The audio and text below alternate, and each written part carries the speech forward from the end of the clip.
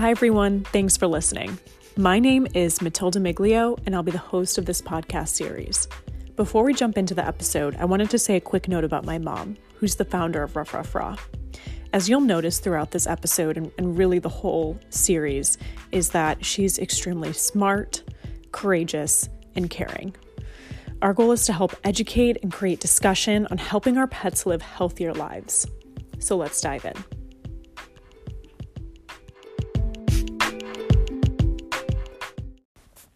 Hey everyone, thanks for joining us today. My name is Matilda Miglio, and I'll be your host for our Ruff Ruff Raw podcast. So here we are, episode 1, and we've never really done this before, so let's see how this goes. I'm here with my mom, Rebecca Miglio, the founder of Ruff Ruff Raw. So, Mom, do you want to give us some background as to why we're starting this podcast? I just wanted to find an easy way to spread the word about pet nutrition, to be able to make some quick episodes to help you incorporate fresh food into your pet's diet and to maybe help some questions that you might have in the future. Mom, I want to start with a little background on who you are. So where did you grow up? So I grew up in Warren, Michigan, which is a suburb of Detroit, a middle-class neighborhood where everybody had nice, neat ranches with fenced-in yards, and everyone played outside all day long and kept our dogs in our yards all day long. It was a fun neighborhood where lots of kids played all day. Were animals always a part of your life? Oh, definitely. I don't remember all of the animals that we've had, but we've had everything from dogs to cats, birds, mice. We'd catch snakes, frogs, all kinds of critters. We would visit my uncle's farm with horses, and we just loved animals. Didn't you guys have a parrot too? Oh yeah, we had a Nanday parrot that would squawk so loud that I could hear him squawking at my friend's house five doors down in the summertime when the windows were open. It was a loud bird. What animals do you have in the house now at home? Oh, so right now I have 2 Weimaraners and a hedgehog. And I also own a horse, but he doesn't stay with us. He stays at my friend's place. Very well taken care of. And in the past, we've had chickens, and we've always had dogs here at our house. And we had a cat at one time as well. Do you remember what your first pet was? I don't remember our first pet. Like I said, we always had pets, but I do remember one dog in particular when I was younger. My father bought my sister a blonde Cocker Spaniel. Her name was Tammy. And the ironic thing was that she didn't hang out with my sister. She hung out with me. She slept with me every night. And I felt a little bad for my sister, but of course I loved having Tammy hang out with me. Did Aunt Shelley mind? You know, she probably did, but you know, being a good big sister, she shared. So do you remember how you guys cared for your pet back then? Oh gosh. Back then people really weren't didn't treat at least in our neighborhood, didn't treat their dogs so much as family as we do now. A little bit. So I remember people would go to work and just leave their dogs in the neighborhood in their backyards all day long and not worry about them, not chained up or anything, just in the fenced backyard. And, you know, we didn't go for walks as much because the kids played with them in their yard, ran around with them all the time. Sometimes we take them for walks, but we didn't really need to because everybody was outside playing all the time. And we just fed them kibble. We just fed, you know, right out of the bag, and that was it. It was very simple, and nobody thought too much about it. People really didn't take care of their dog's teeth. Didn't go brush them. Didn't take them to the vet to get, you know, the teeth cleaned very often. Things like that. Nowadays, people treat their pets more like their children. A lot different. Yeah, like my cats with their quarterly chiropractic and acupuncture appointments Right. in my camera to watch them when I'm away at work. Exactly. Yeah, lots of people do that now, where the dogs and cats are kept inside. We watch them with cameras to make sure they're okay. People often will leave work at lunchtime to come and take care of their animals. I remember the first time I was on my own, and my husband and I got our first dog, and we were crate training her. And we actually took one of those old video cameras and recorded her so that we could see later when we got home from work how she acted, as kind of like what you do now with your little cameras, except yours are live. So I know that, I mean, I obviously know that Rough Raw is not your full-time job. So what do you do during the day? Yes, so I'm actually an elementary school teacher, and I teach fourth grade. That is one of my passions, is teaching, also children, and then of course animals are my passion. Why did you start teaching?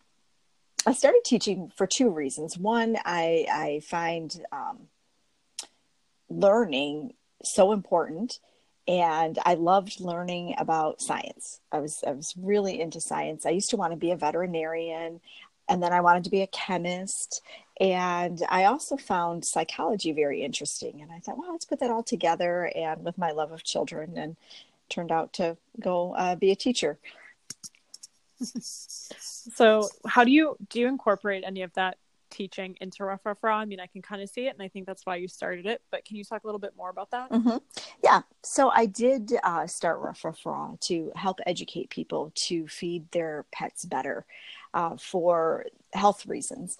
But I do seminars where people can come and learn about how to feed their pet better, what the pet industry allows in pet food, and some of the regulations and the gimmicky advertising. I also have seminars on how to make a balanced diet for your pet if you wanted to make your own pet food. But yeah, I really enjoy talking to people that come into my store to help them wherever they're at on their ladder of pet feeding, to improve so that their pet can live longer and healthier, and have the best life possible. What made you really start the store? Two factors came into play.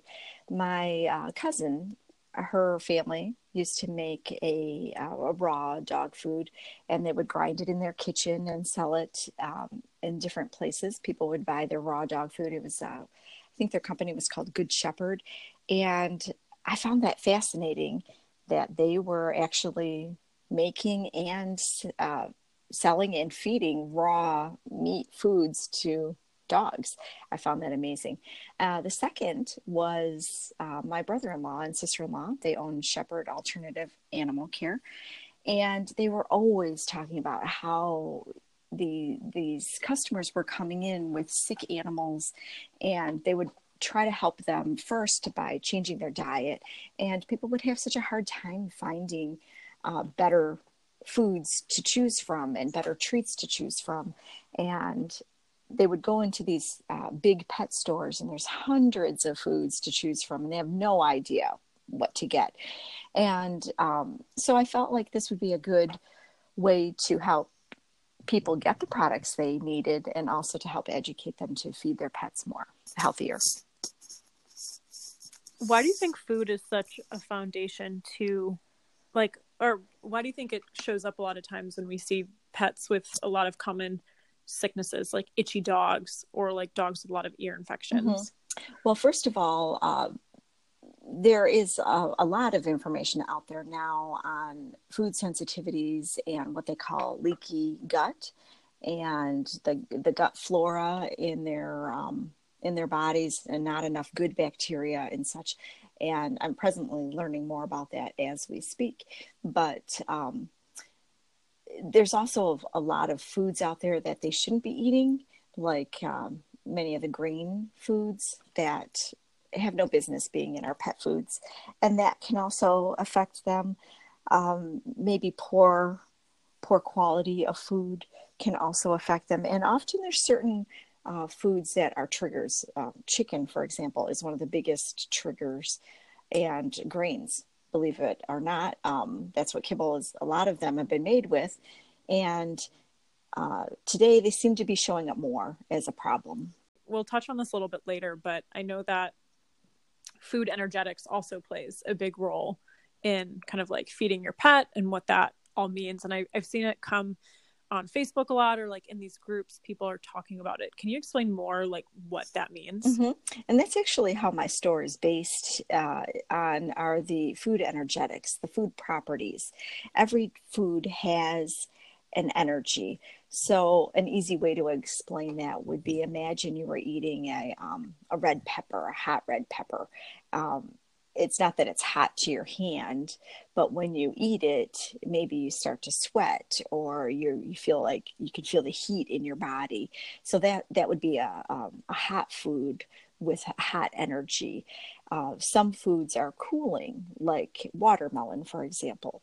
Watermelon, imagine on a sunny, hot day, you take a bite of watermelon. It's so juicy, and it has a cooling effect on your body. So energetics is the energy inside the food, and we can use that to help treat symptoms.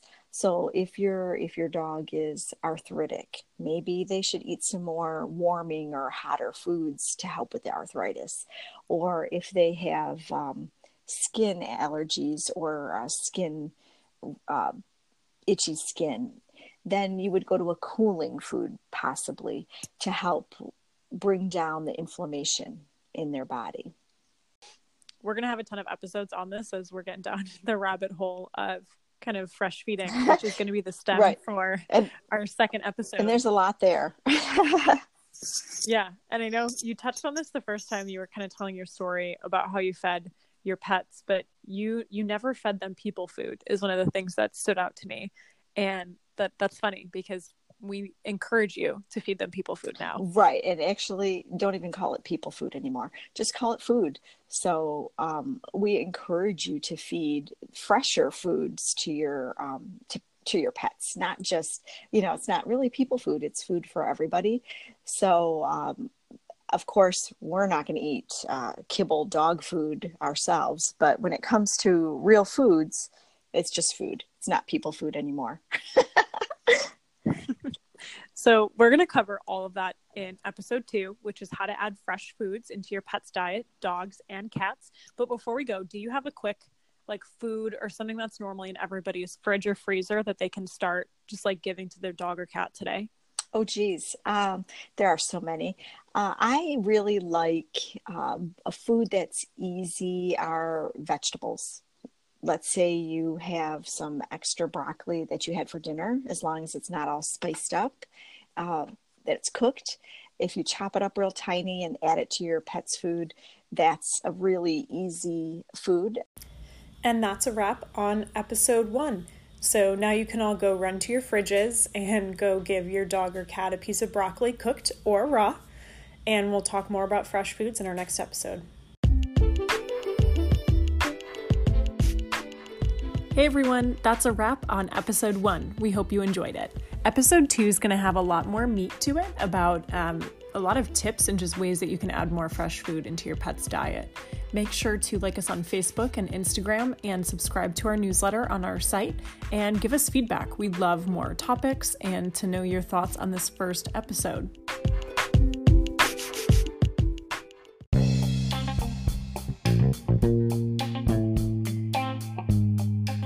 Want to hear some bloopers from our first ever podcast recording? Keep listening.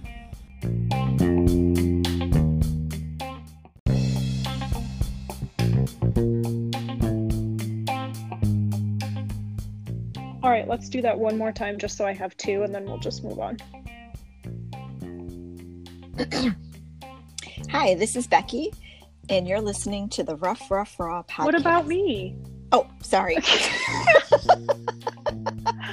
All right.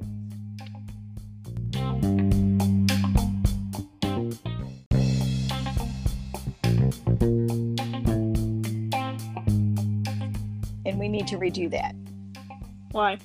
Because her name wasn't Lady, it was Tammy.